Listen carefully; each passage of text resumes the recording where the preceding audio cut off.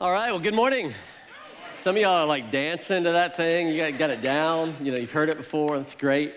Glad you guys are here. Welcome to Seacoast Church. I'm honored to be with you. My name's Josh Surratt. I know many of you may be new to the church. If I haven't met you yet, just so grateful that you have chosen to join us this weekend. I want to also welcome all of our campuses. We're glad you guys are with us this weekend. Maybe you're watching online. We're glad you're here as well. I had the chance to worship at Somerville last weekend, and man, it is amazing what is happening up there.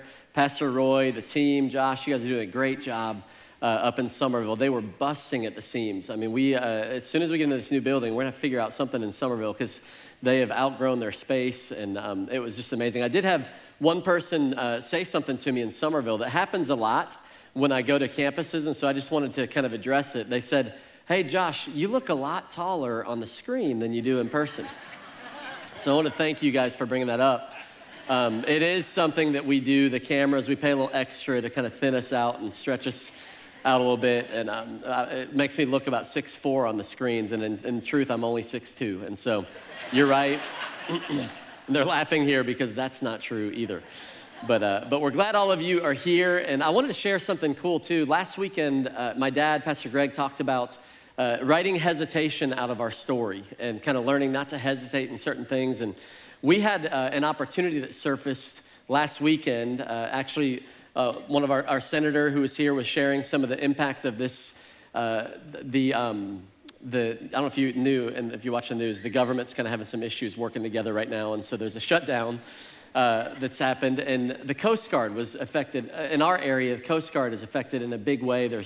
I've heard between 600 and 800 people who are not getting paychecks for the work that they're doing right now during the shutdown. And so the chaplain of the Coast Guard reached out to us last week and said, "Hey, we'd like to do something to serve these families. Would the church be willing to help us?" And some men's group leaders jumped in and got involved. Our Somerville campus jumped in and got involved and said, "Hey, we'll open up our campus." And so Friday morning, we served over 350 meals out of our Somerville campus to the Coast Guard and their families. So I thought that was really encouraging and just great because we can't fix all the problems in Washington, but we can serve people who are impacted by them. And y'all just did a great job in the partnerships that we worked with to do that. And but as we jumped into the message this weekend, I want to ask you a question as we get started. Have you ever realized that you were in the middle of a fight that you didn't even know was happening? That ever happened to you?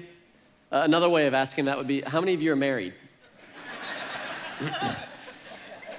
I don't know if this has ever happened to you, but sometimes I'll be coming home from work and I'll have a good day, and I don't always come home and put on my great dad hat. But when I've had a good day, I get a good attitude, I get home and I'll jump on the floor, start playing with the kids and connect with the kids, and then I'll realize that there was a fight that was going on before I got home between their mother and one of the kids.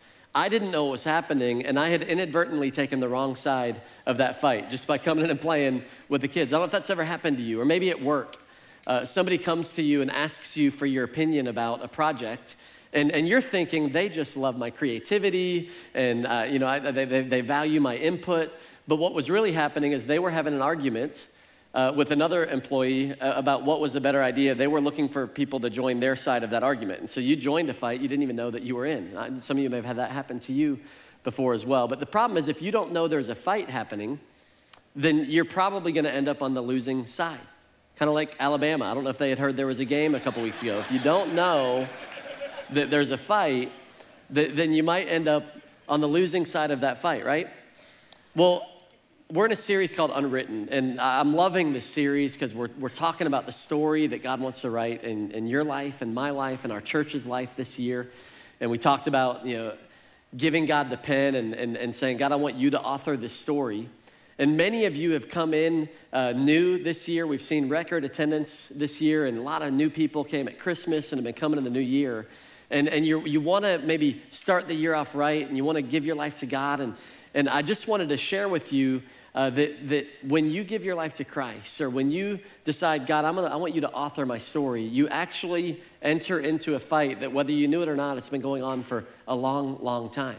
And so we're going to talk about that this weekend. And what we're going to talk about, the story, part 3 is writing victory into your story. How many of you would be okay with it if 2019, if a word that described the year for you was victory? Would you be okay with that this year? All right. Most of you guys are good. The rest of you guys are okay with losing. That's okay. But if we're going to experience victory this year, the implication of that statement is that there's some kind of a battle, right? There's some kind of fight that's going to happen. And we're going to face battles this year that we need to be ready for. We need to be battle ready. And especially this year at Seacoast Church is a very interesting year to jump in. And I'm so glad you guys have. But this year we're getting ready to move into a new building, and we've already sensed a lot of kind of spiritual resistance to that. And so we are in a fight, and we've got to recognize the fight's going on so that we have a chance to win. And some of you have even felt resistance as you came to church this weekend. And I want to tell you, the enemy is not your spouse or your kids or the person who stole your parking spot when you were trying to get into it in the parking lot. Like those aren't your enemies. Maybe they're adversaries, but they're not your enemies. We do have an enemy, and the Bible talks about it in Ephesians 6:10. It says, finally, be strong in the Lord and in his mighty power. Put on the full armor of God so that you can take your stand against the devil's schemes. For our struggle is not against flesh and blood, but against the rulers, against the authorities, against the powers of this dark world, and against the spiritual forces of evil in the heavenly realm. So he lays out who the fight is against. You may want to turn to your neighbor and tell them, you are not my enemy, right? Your enemy's not sitting here. Your enemy's not flesh and blood. We do have a fight, but it's with spiritual forces. He says, therefore, put on the full armor of God so that when the day of evil comes, you may be able to stand your ground. That's my prayer for you this year. That's my prayer for me this year, that we would stand our ground. I don't know what kind of battles you're going to face. I don't know what kind of resistance that you're going to come up against this year, but my prayer is that we would go into this year with our eyes wide open to the battles that's going on, the battle that's happening, and that we would stand our ground at the end of the day. That we would be a church that stands our ground. Last summer, I had a chance to preach for a friend of mine who pastors a church in Dublin, Ireland. And I'd never been over there before, and so went over, and he's got multi-campus. He's got one outside of Dublin, one in Dublin, and great church. And I got there a day early, and he kind of gave me a tour of the country, and it was beautiful. And he dropped me off at my hotel room, and he's was going to pick me up for church the next morning. And I asked him, I wanted to go on a run, and I didn't know the land very well. So I said, hey, Jamie, are there any predatory animals that I need to be afraid of? Because I'm thinking about going for a run, and I just don't want to get mauled by a tiger or anything like that. And he was like, no, you're good. There's none of that here. And so I was like, okay, great. So I went for my run. I get back to the hotel. It's got a little door to a balcony. And so I open up the door, and it's a beautiful day. And I'm sitting on a chair reading and preparing for the next morning and just kind of resting a little bit. And all of a sudden, a bumblebee the size of my head flew into the room. Have you guys ever seen these things? I mean, just a massive bumblebee. I'm talking about like you hear them long before you see them. You know what I'm talking about? Like a big time deal. And so flies into the room, and I won't go into all the details of my childhood, but my most recurring nightmare as a kid was being stung by bees, swarmed by bees. I got stung a few times as a kid, and so I had this like mental thing. And so I jump up, and I'm like, all right, where is it? I hear it, and I find it, and I'm trying to protect myself from it. And then I realize he's not trying to kill me. And so I kind of, okay, that's cool. What's he doing? He's trying to get back out. He had inadvertently flown in, and he was trying to get back out. And so he flew out where the doorway was, but he was a little too high, and there was a window above the door.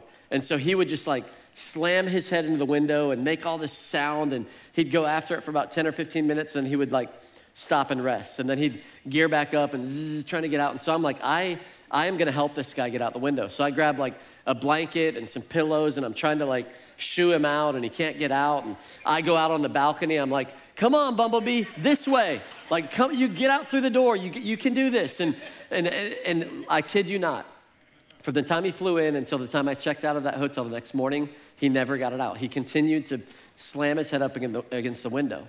And it's like he could see all the freedom. He could see where he needed to go. He could see the creation that God had made for him, the flowers and the pollen, but he couldn't break through to get there. And I wonder if some of us can relate to that. There's some issues that we've faced in our life that we know we want to be free. We know where we want to go, but would you agree knowing where you want to go doesn't mean that you know how to get there? And like this bee, you need a little bit of help. And it's like if I could have just become a bee for just a few minutes and spoken in bumblebee language and said, hey, dude, there's a way that you can break through here. There's a way that you can get to freedom. It would have made life a whole lot easier. And with God's help, I'm hoping that this weekend we can fill our minds with some truth, be aware of the battle that's ahead of us, and learn that, man, with God's help, we can experience breakthrough. We can see freedom. We can be victorious in some of these battles. And so we're going to look at how do we develop a game plan spiritually for this battle that we're facing. And by the way, some of you are like, dude, it's week 3 of January. This is a little early to be going like spiritual warfare. Normally we do that in the summertime, like when it's just the believers that are here. But I want to, like, I'll just say it this way. I feel called of God to give this message this weekend. I feel like we need to be ready for this year.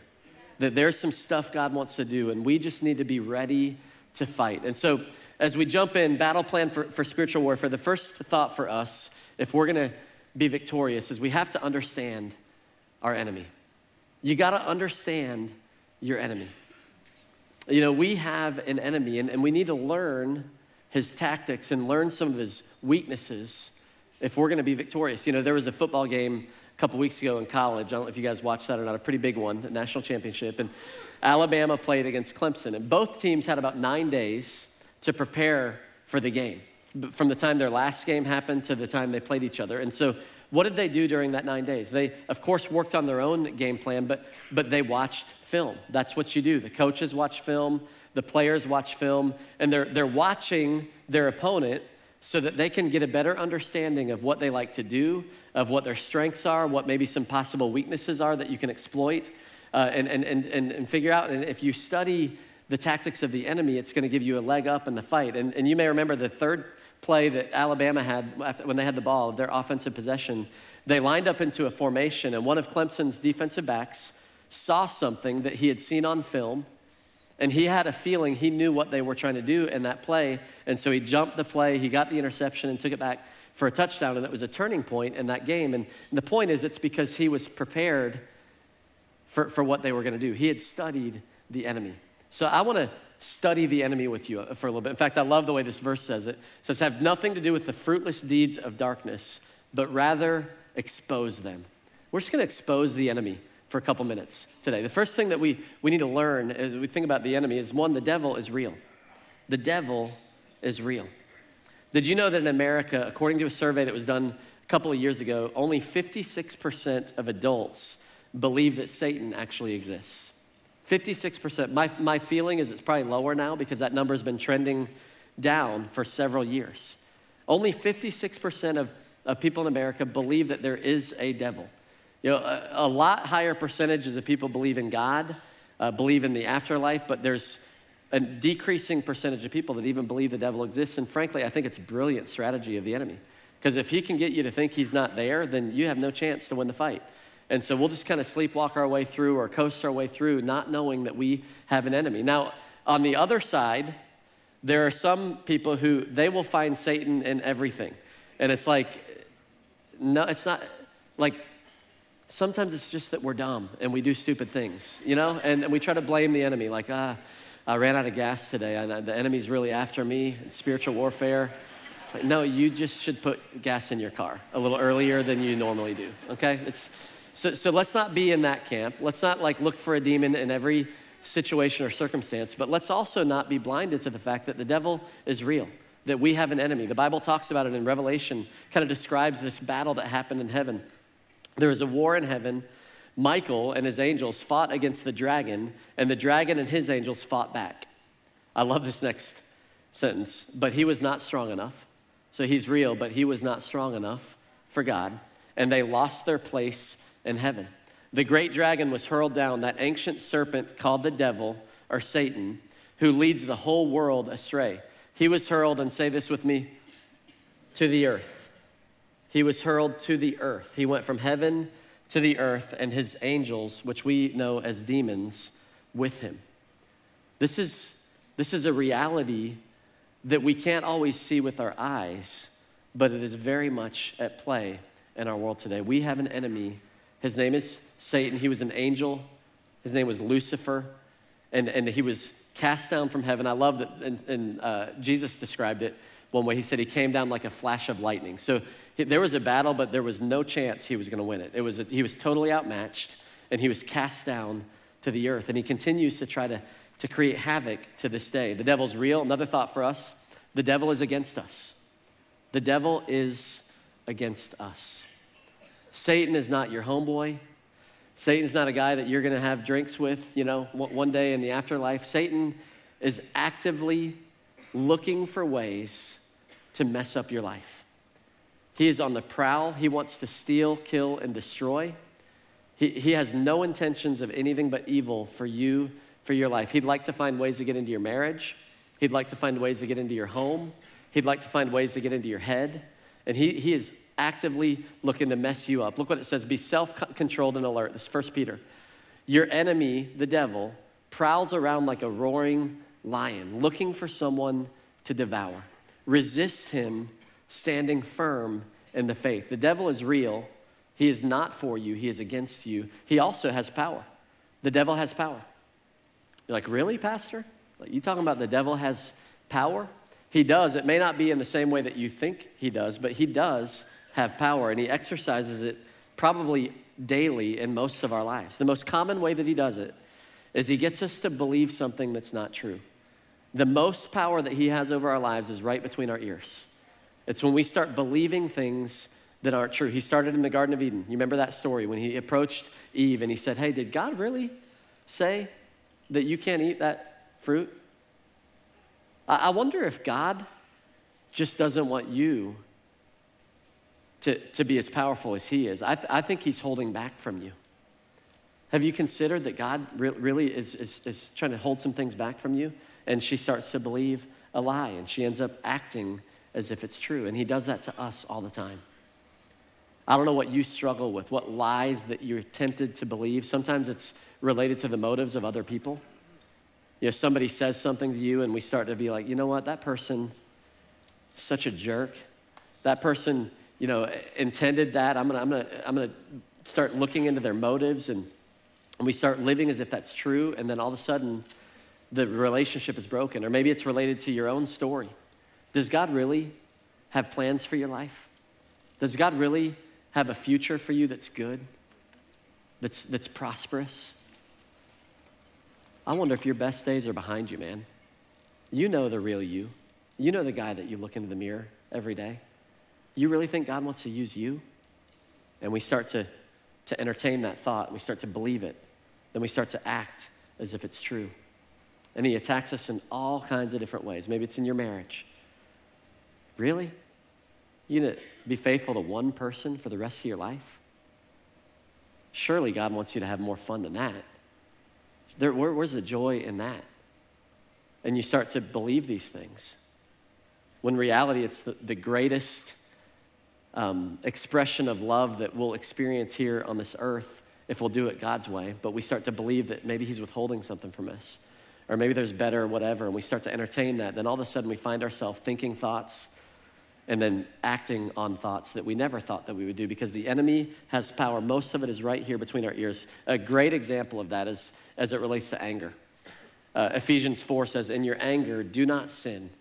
Do not let the sun go down while you're still angry, and do not give the devil a foothold. It says when we get angry, that's not a sin. You should get angry from time to time. But he says when you get angry, if you sin in your anger, you don't deal with it, you don't process it in a healthy way, you don't have maybe even a healthy confrontation to understand more around what the motives were and work towards reconciliation, then we bottle it up, and the enemy, it says, gets a foothold in our life. We start to believe maybe things about their intentions that weren't true, and anger turns into rage, turns into bitterness, turns into broken relationships, because we give the enemy a foothold by the lies that we believe. So the devil's real. The devil is against us. The devil has power, but there's good news. The devil is subject to our God. The devil is subject to our God. What do I mean by that? I mean, his power is nothing compared to the power that is at work within us. One of my favorite passages in the Bible. By the way, we got lots of scripture today because we need to be battle ready. we need to be armed. And so just take these, maybe you can take the outline sheet and just meditate on some of these scriptures. It says, you, dear children, are from God. That's the truth. You've overcome them because the one who is in you is greater than the one who is in the world. See, Jesus came. I talked about that bumblebee, like if I could just become the bee. Jesus became one of us. The Word became flesh. He spoke our language. He showed us. He walked this earth. He lived a life with no sin, knowing that we couldn't do that on our own. He died on a cross, and he overcame death. And there are a lot of skeptics out there about a lot of things, but one of the things that skeptics have the hardest time figuring out is, what do I do with the resurrection? It's a historical fact. There were eyewitness accounts everywhere, written documentation of that. Jesus overcame death. He was victorious over our final enemy here on this earth. And because of that, he empowers us by his Spirit, fills us with the Spirit that we would be able to live, that greater is he that is in us than he that is in the world. And so you can be aware of the enemy's tactics, you can be aware of his weakness, but you do not need to be afraid of the enemy. He has no power over our lives as believers if we will not let him, if we'll stop letting him mess with us and get into our head. And so he's subject to our God. So we got to understand the enemy. But we also have to understand the weapons that we have to fight with. That's the second thought. The second point on your outline sheet is, actually, I've done this like 3 times. I should probably look at my notes a little bit more. I do want to share this with you before I jump to that next point. Why does all of this stuff matter? I think that there are some battles that are going on in our city, in our country, in our families, and they're spiritual battles. I don't think everything's spiritual, but I think that there are some battles going on that are spiritual. And one of them, an example, would be the Dream Center. About 12 years ago, we got a newspaper article in the USA Today came out and said that North Charleston is the 7th most dangerous city per capita in the United States. And I thank God that there were some leaders who got around the table and said, this is a spiritual issue. This is not only the government's problem. We have a place in this fight. And so we established a Dream Center in North Charleston, and we began to partner with some great organizations, with the government, with law enforcement, to try to rectify that and to open up some mentoring programs and to feed some people and do a medical clinic, all the things that happen out of the Dream Center. And what looked like a normal article in the newspaper, this isn't a spiritual thing.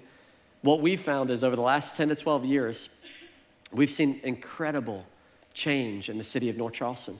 I don't even know what number it is now. It's outside of the top 200 most dangerous cities in America because it was a spiritual issue. And when the people of God engage in the fight, we can see us take some ground back. Remember that the enemy has been cast on the earth. He feels like he has dominion in this place, but actually we can take ground back that the enemy has stolen. And so a week and a half ago, that's the picture here, is we opened up a Dream Center in West Ashley because we think there's some spiritual battles going on there that God's called us to be a part of. And so yay God for that, yay God for West Ashley, and let's engage the fight. Let's understand our enemy. Let's understand the weapons that we have. And the first one, passage I want to show you, I love this verse, 2 Corinthians 10, says, for though we live in the world, we do not wage war as the world does. The weapons that we fight with are not the weapons of the world. Now, we're going to be tempted to fight with the same weapons that the world does. We're going to fall back into those old ways of doing things, but he's saying, hey, there's a different way, and those weapons don't actually work very well. That's why many of us find ourselves stuck in the same things over and over and over again. He says, on the contrary, the weapons we fight with have divine power to demolish strongholds. Strongholds. You may want to circle that word, strongholds. What does that mean? That's that thing that maybe every new year you think, man, I'm gonna find victory in this area. It's that thing that we butt our head up against the window. We're like, man, I know there's freedom out there, but I don't know how to get it. And the Bible calls them strongholds, but it says that we have some weapons that will help us demolish those strongholds in our lives. What are they? First one is the name of Jesus. The name of Jesus is a weapon that is at our disposal. Would you agree with me that names are pretty big deal, pretty important? I know for me growing up, the Surratt name was something that my dad used a lot. And this was before we had a church of any size or significance in terms of number of people that were reaching. Nobody knew who the Surratts were, but when we would do things that were contrary to our values, my dad would say, hey, no, we're Surratts. And Surratts stick together. What you guys have been doing, the fighting, that's not sticking together. You always stand up for your siblings. Or hey, Dad, everybody else is going to the party, man. No, we're Surratts. And you know what? Surratts do things a little bit differently. And Surratts are guided by different morals. And what he was doing is he was instilling a sense of identity inside of the kids that, man, our name matters, that we're Surratts, and that's an important thing. And any one of us can do that in our homes because names are a big deal. If you don't believe that, think about the opposite, the negative side of names. Let's say you're sick. Feels a little bit like a cold or a respiratory infection. It's no big deal. You take some antibiotics, you're working on getting rid of it, and then you go to the doctor and they run some tests and they give that sickness a name, and the name is cancer. Would you agree that changes the game a little bit? Our family's experienced that recently. That's a powerful name. That's a scary name. There are lots of scary names that we deal with. Names like depression, fear, anxiety, suicidal thoughts, divorce. There's lots of names that are at play in this room and at our campuses right now. And names can be scary, but I want to encourage you, there is a name that is above every other name. There's a name that every other name has to bow to, and the name is Jesus. And we can use the name of Jesus. We can access the power that comes with the name of Jesus. A couple of scriptures for you. Therefore, God exalted him, Jesus, to the highest place, gave him the name that is above every name, that at the name of Jesus, every knee will bow in heaven and on earth and under the earth. There's no exceptions here. Every tongue will acknowledge that Jesus Christ is Lord to the glory of God the Father. The name of Jesus, above every other name. It's what allows us to have relationship with God. It says, everyone who calls on the name of the Lord will be saved. The name of Jesus, it's a weapon at our disposal. Have you ever wondered, why do we as Christians, if you've been around the church for a while, why do we finish all of our prayers with, in Jesus' name I pray, amen? If you're like me, that was like a habit that, just kind of, it's always been there. It's in Jesus' name that I pray, amen. Have you ever wondered like why we do that? Think about it this way. If you were friends with, let's say, a guy named Jeff Bezos. You guys heard of him? He's the wealthiest man in the world right now until his divorce goes final, and then I'm sure that will change. But he's wealthy, very wealthy man, founder of Amazon. And let's say Jeff was your friend, and as you were getting to know Jeff, he said, "Hey, I want you to do some really good things in my name, and so I'm going to give you a credit card, and it's got the name Jeff Bezos on the bottom of it, and it's linked to my bank account, and I'm asking you, do some good for the world in my name." What you would do is you would grab that credit card and you would go and you would be able to go, "Hey, I'd like to fund that orphanage in the name of Jeff Bezos. So if you'll run this card, it's going to connect you to a bank account that's going to transfer some resources that's going to fund that bank account. Or I'm going to open up this dream center in the name of Jesus. I'm going to feed these orphans. I'm going to do this project in the city." And you'd be swiping that card, and there would be unlimited resources for you to do what he told you to do in his name. Now, if you take my credit card and try to fund the orphanage, you're going to get a very quick notice that says there's not sufficient funds in that account in order to buy that orphanage. And I wonder how many of us are walking around and we're trying to make payments that only God can make. We're trying to experience freedom that only God can bring, and we're trying to do it in our own name, our own willpower. Man, if I just try harder, if I just do this more, and it's like God's like, "Man, I've given you an account. I've given you my name, and I've said, man, you're going to do more than even I did in my name. That if you'll line up to my will, it's not just like a blank check to let me just pray that I'm going to win the lottery tomorrow. Good luck with that. It's prayers according to his will. It's when we align our heart with God's heart, we can swipe that card. Jesus said, "I want you to pray, my will be done on earth as it is in heaven." To my knowledge, there's not any addiction in heaven. And so we ought to be able to go, all right, and I'm not saying it's simple I realize there is accountability and there's people that need to walk this with us, but man, we should not doubt whether we can have victory over any area of bondage in our life or sin because we have the name of Jesus and the authority that comes with that. And so I just want to encourage you, some of you who are tempted to maybe even doubt or give up, or is there a future for me? Man, in the name of Jesus, there is. According to his promise, according to his purpose, there is. We've got access to the name of Jesus. Another weapon that we have in our, let me share this with you guys. We're just gonna do something this week. I don't know that we've ever done this in the history of our church, but we're finishing up the 21-day fast. There's a website here that you can get information, but Wednesday night, we're just believing God that his name is above every other name, and we're gonna have a service in here. We're bringing some friends in that God has used in some powerful ways, in the area of healing, the area of breakthrough, and we're just gonna go, you know what? We're gonna create space. We're gonna align ourselves with your will, and we're gonna ask you to do some miracles, to do the miraculous. And here's where it came from. We've told you, and I'm not gonna get into a lot of details, it's been a difficult few months for our family. Started in my family, my mother-in-law got diagnosed with a tumor in her chest, size of a pomegranate, and we ended up being thankfully benign, but they had to take that out. And then my sister was diagnosed with cancer at 36 years old. And, as I've been processing that, and Lisa and I were praying, and I really got this sense that this is a spiritual battle. And not that I'm saying that it's not physical too, and we're going to doctors and we're being wise about that, no question about that, so don't misread that. But I really got this sense that we are facing a spiritual resistance right now, that we just need to pray. We need to align ourselves. We need to line up whatever resources we can to pray for healing and to believe for breakthrough here. And then my thought was, why just do that for my own family when I know that all of us have issues that we're facing? All of us have battles that are going on. And so rather than just doing that for my sister and for our crew, I'm like, if you got needs, if you need healing, if you need breakthrough, if you're facing a battle right now, come on Wednesday night and let's just believe together that God's gonna move mightily. And he's gonna begin a work of victory and of freedom in our lives.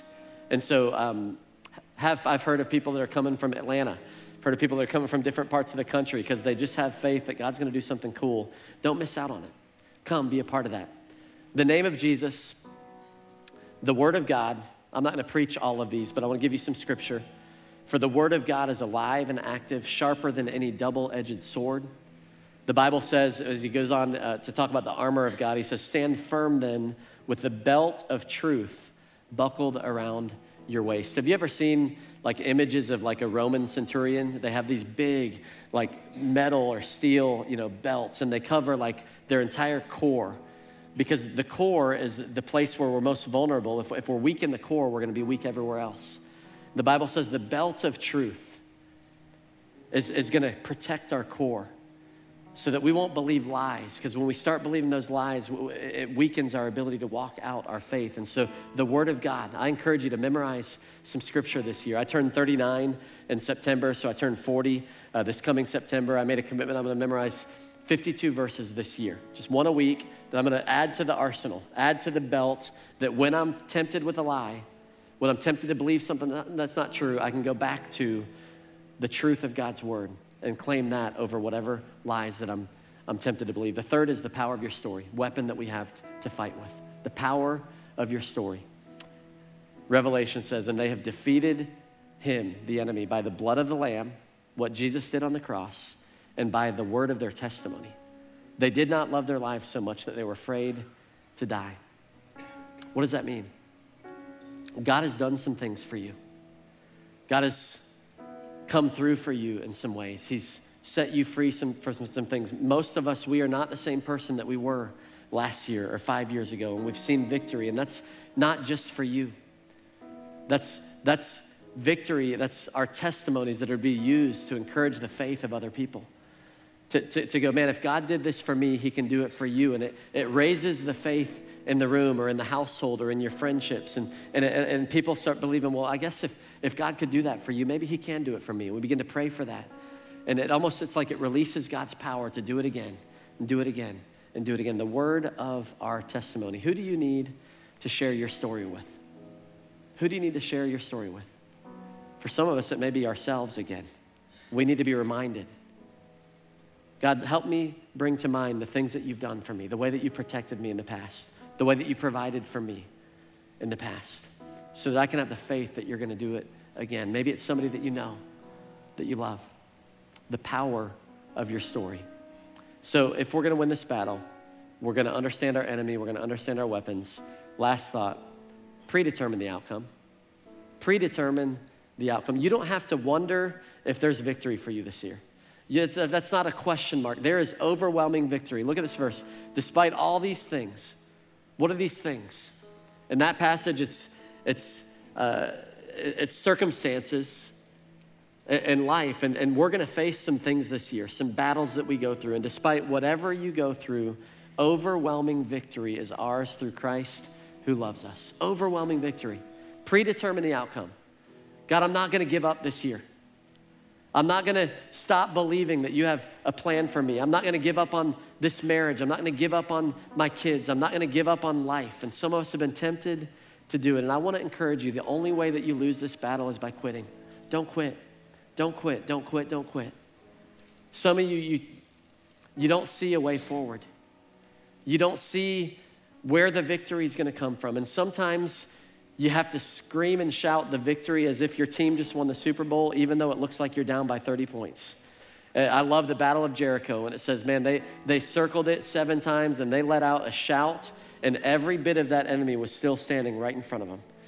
They hadn't seen any signs of victory, but the shout came first. And for some of us during worship today, we're just going to sing and shout and remind ourselves of the truth that God has not left us. God is not done with us, that victory is ours. Predeterminate. It's done. Anytime you begin to wonder, flag it as a lie. Who told you that? Who told you that? It wasn't God. It wasn't the Holy Spirit. It was a lie from the enemy. Flag it, and let's don't believe the lies. Guys, I'm just praying that we would get a little bit of a growl under us spiritually this year, that we would be battle ready, that, man, I know the enemy is on the earth, and he's taken some things in this community. He's taken some things from our family, and this would be a year that we fight back, and we take back what the enemy meant for evil, and we see God do an incredible work in us and through us. You guys up for that? We up for the battle? Yeah. Awesome. Let's pray. Let's pray as we close. God, we thank you that the victory is yours. We thank you that overwhelming victory is yours. God, I know in this place, there are some battles that are being fought right now.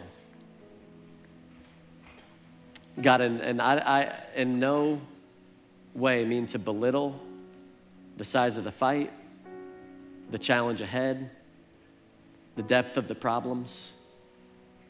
But God, today we choose to lift our eyes to where our help comes from, to lift our eyes to you, Jesus, so that at the name of Jesus, we would experience healing. At the name of Jesus, we would experience breakthrough and victory. The name above all names, the King of Kings, the Lord of Lords. God, you are the beginning and the end. You go before us. You watch our backs. You walk with us. You promise that you will never leave us and that you will never forsake us. So God, make us battle ready. Help us to Lord, develop the tools that we need to walk out victory, not just on Sunday, but on Monday, Tuesday, Wednesday, Thursday, Friday, Saturday, that we would walk victoriously through this life and that we would take back the ground that the enemy has tried to take from us. In Jesus' name, amen. Amen.